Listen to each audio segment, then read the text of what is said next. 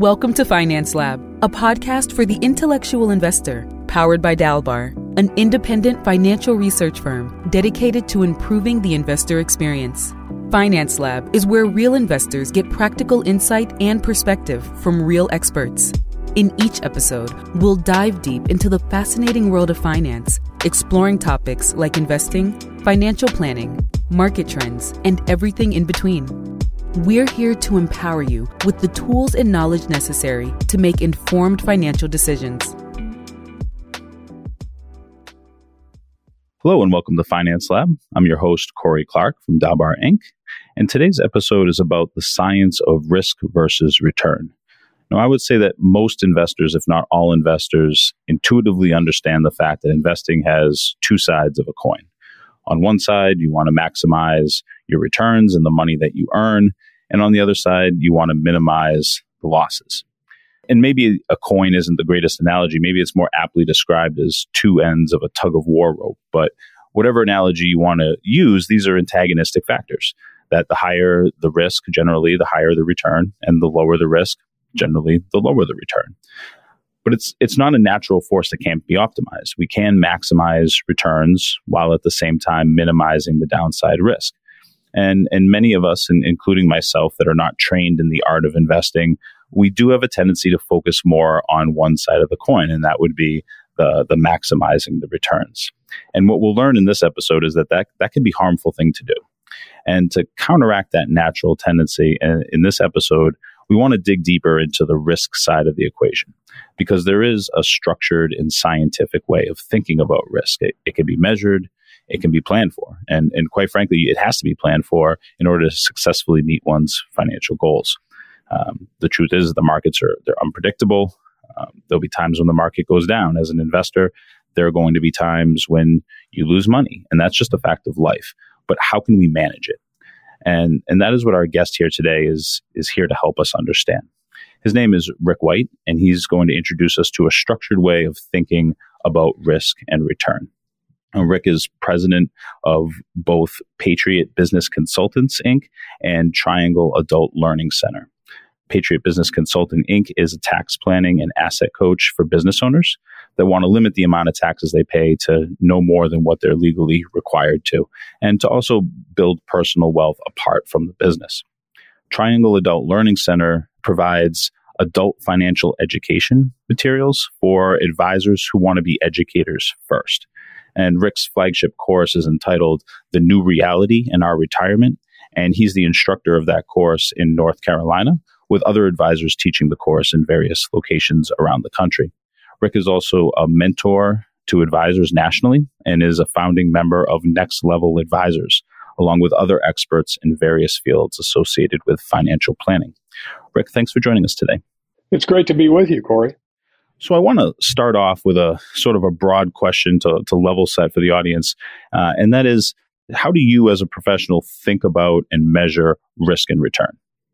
Well, when we think about, the concept of risk return, like you had indicated earlier, we oftentimes focus on the rate of return feature of it, and we fail to consider the risk factor involved.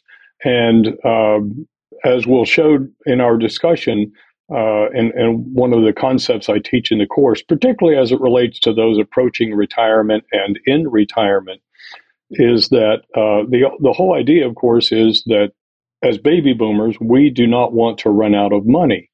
So one of the major determining factors in how long our money lasts is related to this concept of volatility. So we study the volatility in a portfolio, and we'll get into the nuts and bolts of it, but having a great picture of what the volatility factor is a direct determinant in terms of knowing and being able to focus on and in reality see how long our money lasts, because the downturns that we've incurred, those of us who have been through the tech bubble crash, the mortgage crisis, and then most recently the last couple of years, the volatility is a devastating effect, particularly as our account balances have gotten larger and larger and larger, that volatility has a greater effect. So you mentioned volatility. Is that sort of synonymous with risk? As a professional, do you measure risk through volatility? And if so, how do you measure that? Well, we definitely measure risk through the concept of volatility. And from a math standpoint, it's measured in terms of what we call standard deviation, how much the account balance will deviate both positive and negative from the mean, the midpoint. And that can have a huge effect when you're having, swings to the up, positive side. Everybody loves that. In fact, if you're 20 and 30 years old and you have a long time horizon, then, large amounts of volatility is something that you can live with if you're accumulating money. But once you've got, a sizable amount accumulated, that equation changes to where a negative volatility can have detrimental effect. So we measure that by measuring what's called standard deviation, and we want to see what that swing, positive and negative, is, because we can determine mathematically what's the probability of the effect it's going to have on one's portfolio. Yeah, so those with a longer time horizon, volatility, if you have a downswing, perhaps it's a good buying opportunity. But once you get to tighter time horizons, then it really hits on it's a lot riskier, because the individuals are going to need that money a lot sooner, and perhaps there's a market timing risk that's at play. So you mentioned standard deviation, which brings me back to my days of statistics class. Could you, without, I don't want to geek out too much here with the math, but could you talk a little bit about what standard deviation is in sort of broad terms? Like how does that equation work? I know you said it's how much it deviates from the mean, but how is that actually measured?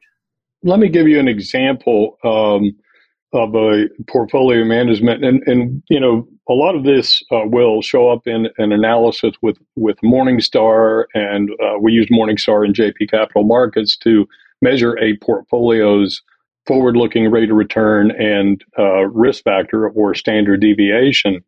And this tends to be more prevalent in a buy and hold type of setup, which is typical of most 401ks and frankly, many IRA accounts, because of either the business model of the advisor or the conventional financial wisdom that the investor is operating under, that, it's okay if you lose money, it'll come back, just hold on for the long term, and so on. So we use, as I mentioned, Morningstar, JP Capital Markets to measure this. And one example, for example, that we often find in a portfolio is there might be a forward-looking rate of return of, say, 6, but the standard deviation is 13. And what that means to us is that it's 13% up and 13% down. So this is covering two standard deviations, which is approximately 95% of the time. So just as an example, a visual, in an up market, we would add 13 to 6. That gives us 19% rate of return. Nobody's unhappy with that. That's great. But to the downside, we subtract 13 from 6. That gives us a -7. Well, that creates a hole that's actually larger than the mean, and we have to crawl out of that just to get back to where we were. And statistics show us that, say, for example, you're down 30%, you've got to make a 43% rate of return just to get back up to where you were. And of course, passage of time and all of that, it becomes something that's critically important for those that are, I would say, 55 and older, as they're approaching retirement. Even within 15 years of retirement, it becomes a bigger issue.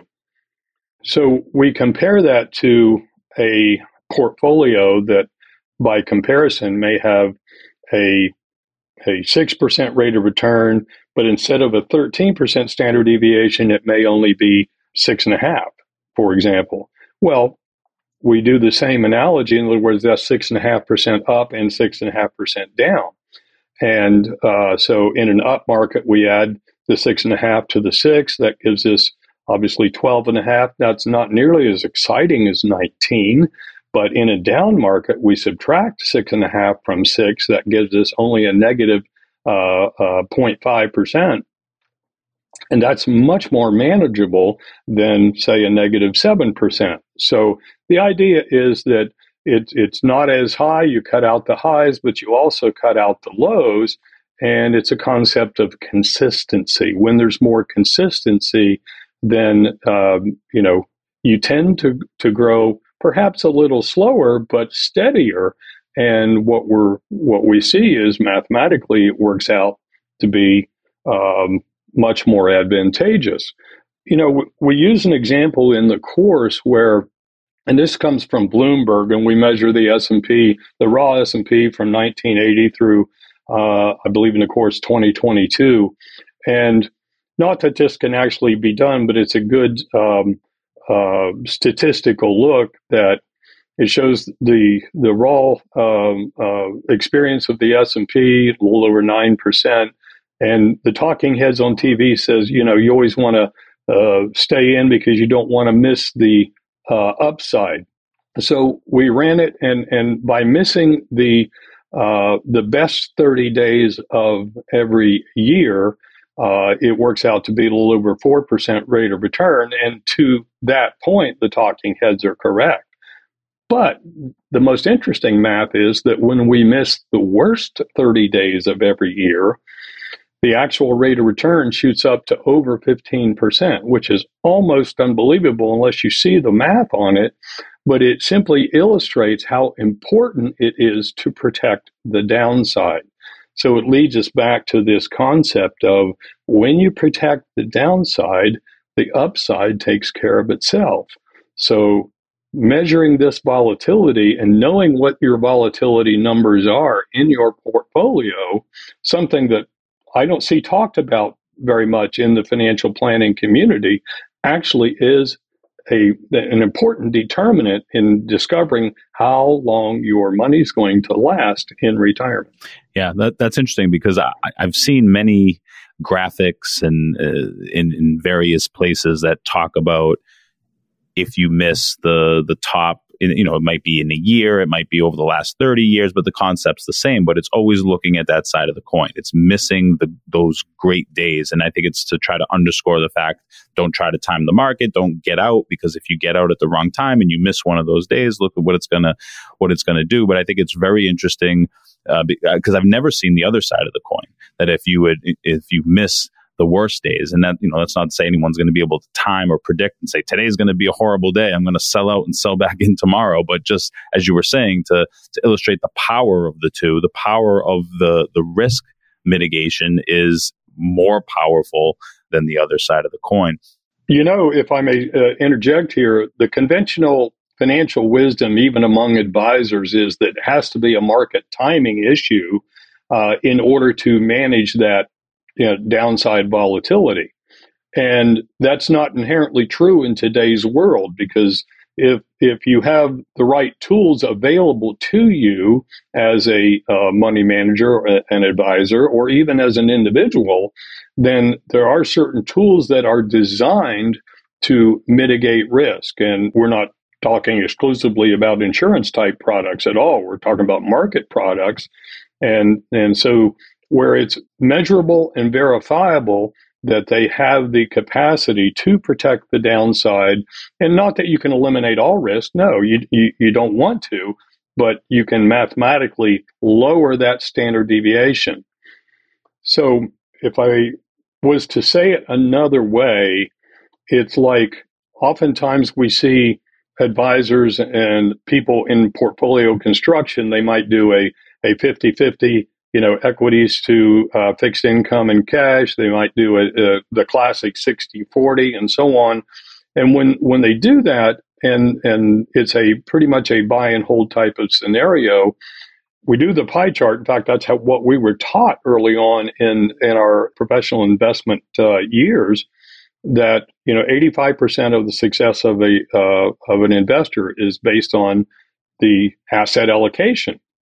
Well, there's lots of factors that go into that in this day and age, but the idea is you do the asset allocation, occasional rebalance, but you end up with a given rate of return standard deviation, kind of like what I talked about in an example a while ago, the 6% rate of return and 13% standard deviation. Would it make more sense to begin with the end in mind, such that, well, maybe we'd be better off to begin with the 6% rate of return and 6.5% standard deviation or 7% standard deviation, and then design a portfolio and manage it such that that becomes the target rather than the result. And so I'm curious if hypothetically I was in a portfolio that had the 13% standard deviation and I wanted to work with someone to get it down to the 6%. How is that accomplished? Is that by constructing the portfolio with individual securities that also have a lower standard deviation, or is it sort of the correlation between the assets or the asset classes? Obviously, not to go into a specific financial plan or investment management plan, but in broad strokes, how do you go about minimizing that from a 13 hypothetically to a 6? Yeah, so it's not a static thing. It's a moving target based on what's going on in the markets, what's going on in the macro economy, and so on. So it may involve a number of different ways to get there. Some of the tools will involve, in some cases, where increased guaranteed cash flow becomes a risk mitigating factor. And that may or may not be suitable for everyone by any means. For many people it is, particularly in retirement. But there are other instruments, just in broad brush, there's different flavors of these, different offerings, but structured income notes that are designed to be a little bit of a bond replacement that, have a given yield, but yet protection to the downside to a large degree. Not 100%, but to a large degree. So even if the market's down 25% in many cases, you still get, the yield that's stated plus all of your money back. Well, that's a risk mitigating technique. And there are ETFs that do similar kinds of things, but with various levels of, a higher coupon rate or higher stated yield, with various levels of downside protection. And so it's not only the tools you use, but how those tools are managed. And then it's monitored, obviously. It's not just a set it and forget it kind of a thing. But the key is to be, very active with it in terms of at least every 3 months, 6 months, see where they are. And many of these instruments can be callable. So, they have to be actively managed with respect to that. So it's not a 401k type of structure. It's not, individual holdings that may have a lower volatility, although that can factor into it. It's not the sole answer. Yeah, very, very dynamic equation there. So in terms of retirement planning, I know that in a lot of cases when we look at retirement planning, we look at a percentage of or probability of achieving success, or the probability that you'll get to a certain income replacement. If we're minimizing the standard deviation, minimizing the downside risk, how does that sort of flow down and trickle down to what the probability of success? Because it's not as exciting to potentially not earn the 19% and to earn 11% instead, but it's got to be pretty exciting if you look at some sort of simulation and you see that you have a 95% chance of reaching your goal. So how do those two things relate, and what have you seen in your experience, how that lower standard deviation relates to probability of success?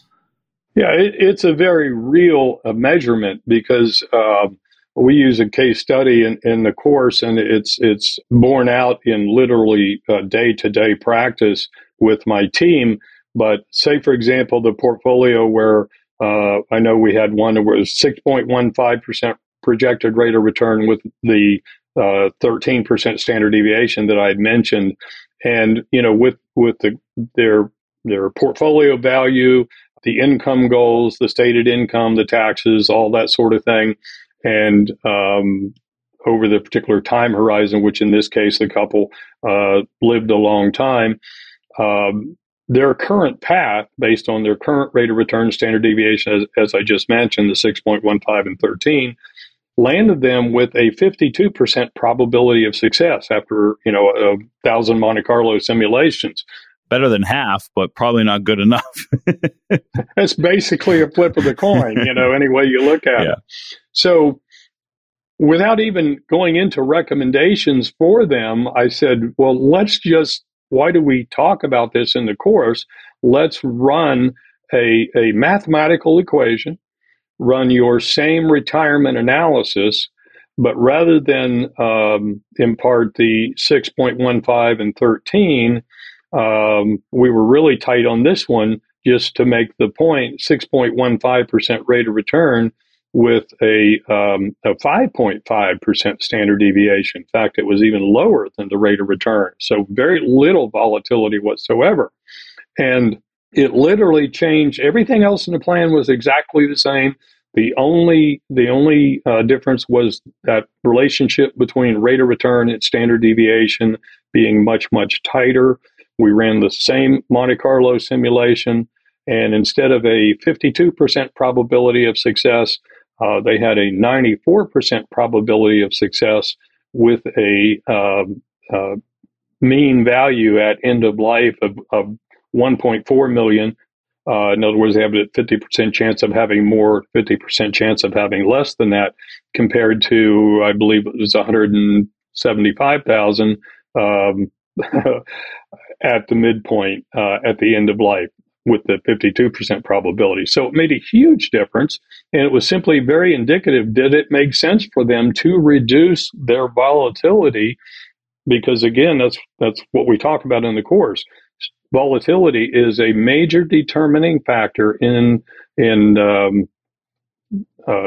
determining how long their money lasts, and it's proven mathematically. It's pure math. What's interesting to me, sort of looking at it as, I guess, a quasi layman, I wouldn't say that I'm in the financial services industry, but I'm not a financial professional. So I still would consider myself a layman. But what's really interesting to me about this whole conversation is that when we decrease the standard deviation, decrease the volatility, we don't necessarily decrease that mean. Because in your examples, the mean stays the same. You're just tightening the window above and below. And so I think that's what surprises me, because intuitively I would think, oh, well, if you're minimizing your risk, you're minimizing what you can expect to gain. And I guess it's true in some sense, but as you've been pointing out in these examples, your mean return is not being sacrificed by lowering the standard deviation. Of course, if you're on that upside, yes, that it's a tighter window, but you're not necessarily sacrificing what your average return or what the expected return would be in the middle of that window. And so that's what's really interesting to me from this conversation, coming at it as an amateur. Yeah, that's an astute observation, because the conventional wisdom is you have to take more risk to get a decent rate of return. But if you think about it, your return would be higher if you didn't have to crawl out of a hole. So rate of return is not particularly difficult to achieve, say the 6% in this example, when you don't have to crawl out of a hole. You manage so that you protect the downside. And one of the examples that we talk about in the course is when there are periods with negative rates of return, the average rate of return does not equal the actual rate of return. In other words, actual dollars. So if it's volatile 8% versus a consistent 8%, for example, not that you can get consistent 8% every year, but just conceptually, you end up with about, over a 10-year period, about 40% more money when you don't have the volatility, which is the whole issue. As retirees, we eat out of dollar amounts. We don't eat out of percentages. So you're right. it's easier to maintain that rate of return when we don't have the extreme negative volatility. Yeah, we're getting close to time, but I did want to ask you one other thing around behavior, because, and so that's something that's near and dear to my heart. Dalbar does an annual study of investor behavior. And I would imagine that despite the fact that investors might think that they can stomach volatility because they know that, they should be able to buy and hold, be patient, look at all the things that they've seen that show how markets recover. But in reality, in real life, when someone sees I guess the example you gave, it would be like maybe a negative 7% if your mean was around 6 and then your standard deviation's 13, they can't stomach that. And there's going to be a ripple effect behaviorally. So do you agree with that? Do you see a behavioral aspect that's an added advantage to having a tighter window and a lower standard deviation? Well, absolutely, because in fact, Dalbar is famous for statistically showing that people that knee-jerk reaction, and they tend to when it goes negative, they're less successful over time. So that's one factor in it. But as you mentioned, there's this concept of how much risk am I willing to take, and that's one thing people oftentimes will answer on their risk form, a certain way. But as you indicated, when it gets into the nitty-gritty of what's happening in real life in the market, they tend to be knee-jerk in reaction. And in fact, it bears it out that, there's a difference between what you think you're willing to take and the risk that you can actually afford to take. Two different numbers. So human behavior is critical. So we find in a very practical way that when volatility is reduced, it's much easier for the investor to maintain course. Even if there is some volatility, they know it's not as extreme. And they know that by consistently referring back to, it's all about the end in mind, as I said earlier. What's your probability of success? As long as it's on track for 90%, 95, 100%, whatever your numbers are, then that's all that matters. And the net result of that, and of course, that's all a function of, this relationship between rate of return and standard deviation or risk. Great. Rick, any final thoughts? We're about at the end here of our time together, but I want to give you the last word for our audience regarding this topic. Yeah, I think one of the things I want to leave everyone with is this, that it's pretty difficult to do this on your own. So if you're paying an advisor, what you're paying a good advisor for, a good money manager for, is managing risk.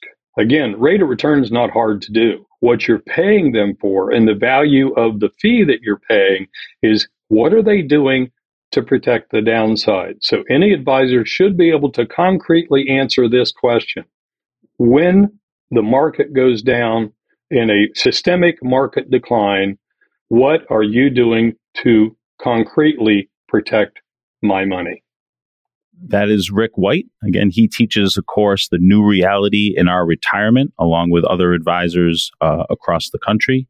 Rick, thank you so much for joining us today. It was a really insightful conversation. I love being able to take what seems like an abstract concept and actually boiling it down into something structured and scientific. So that was great, and I thank you for that.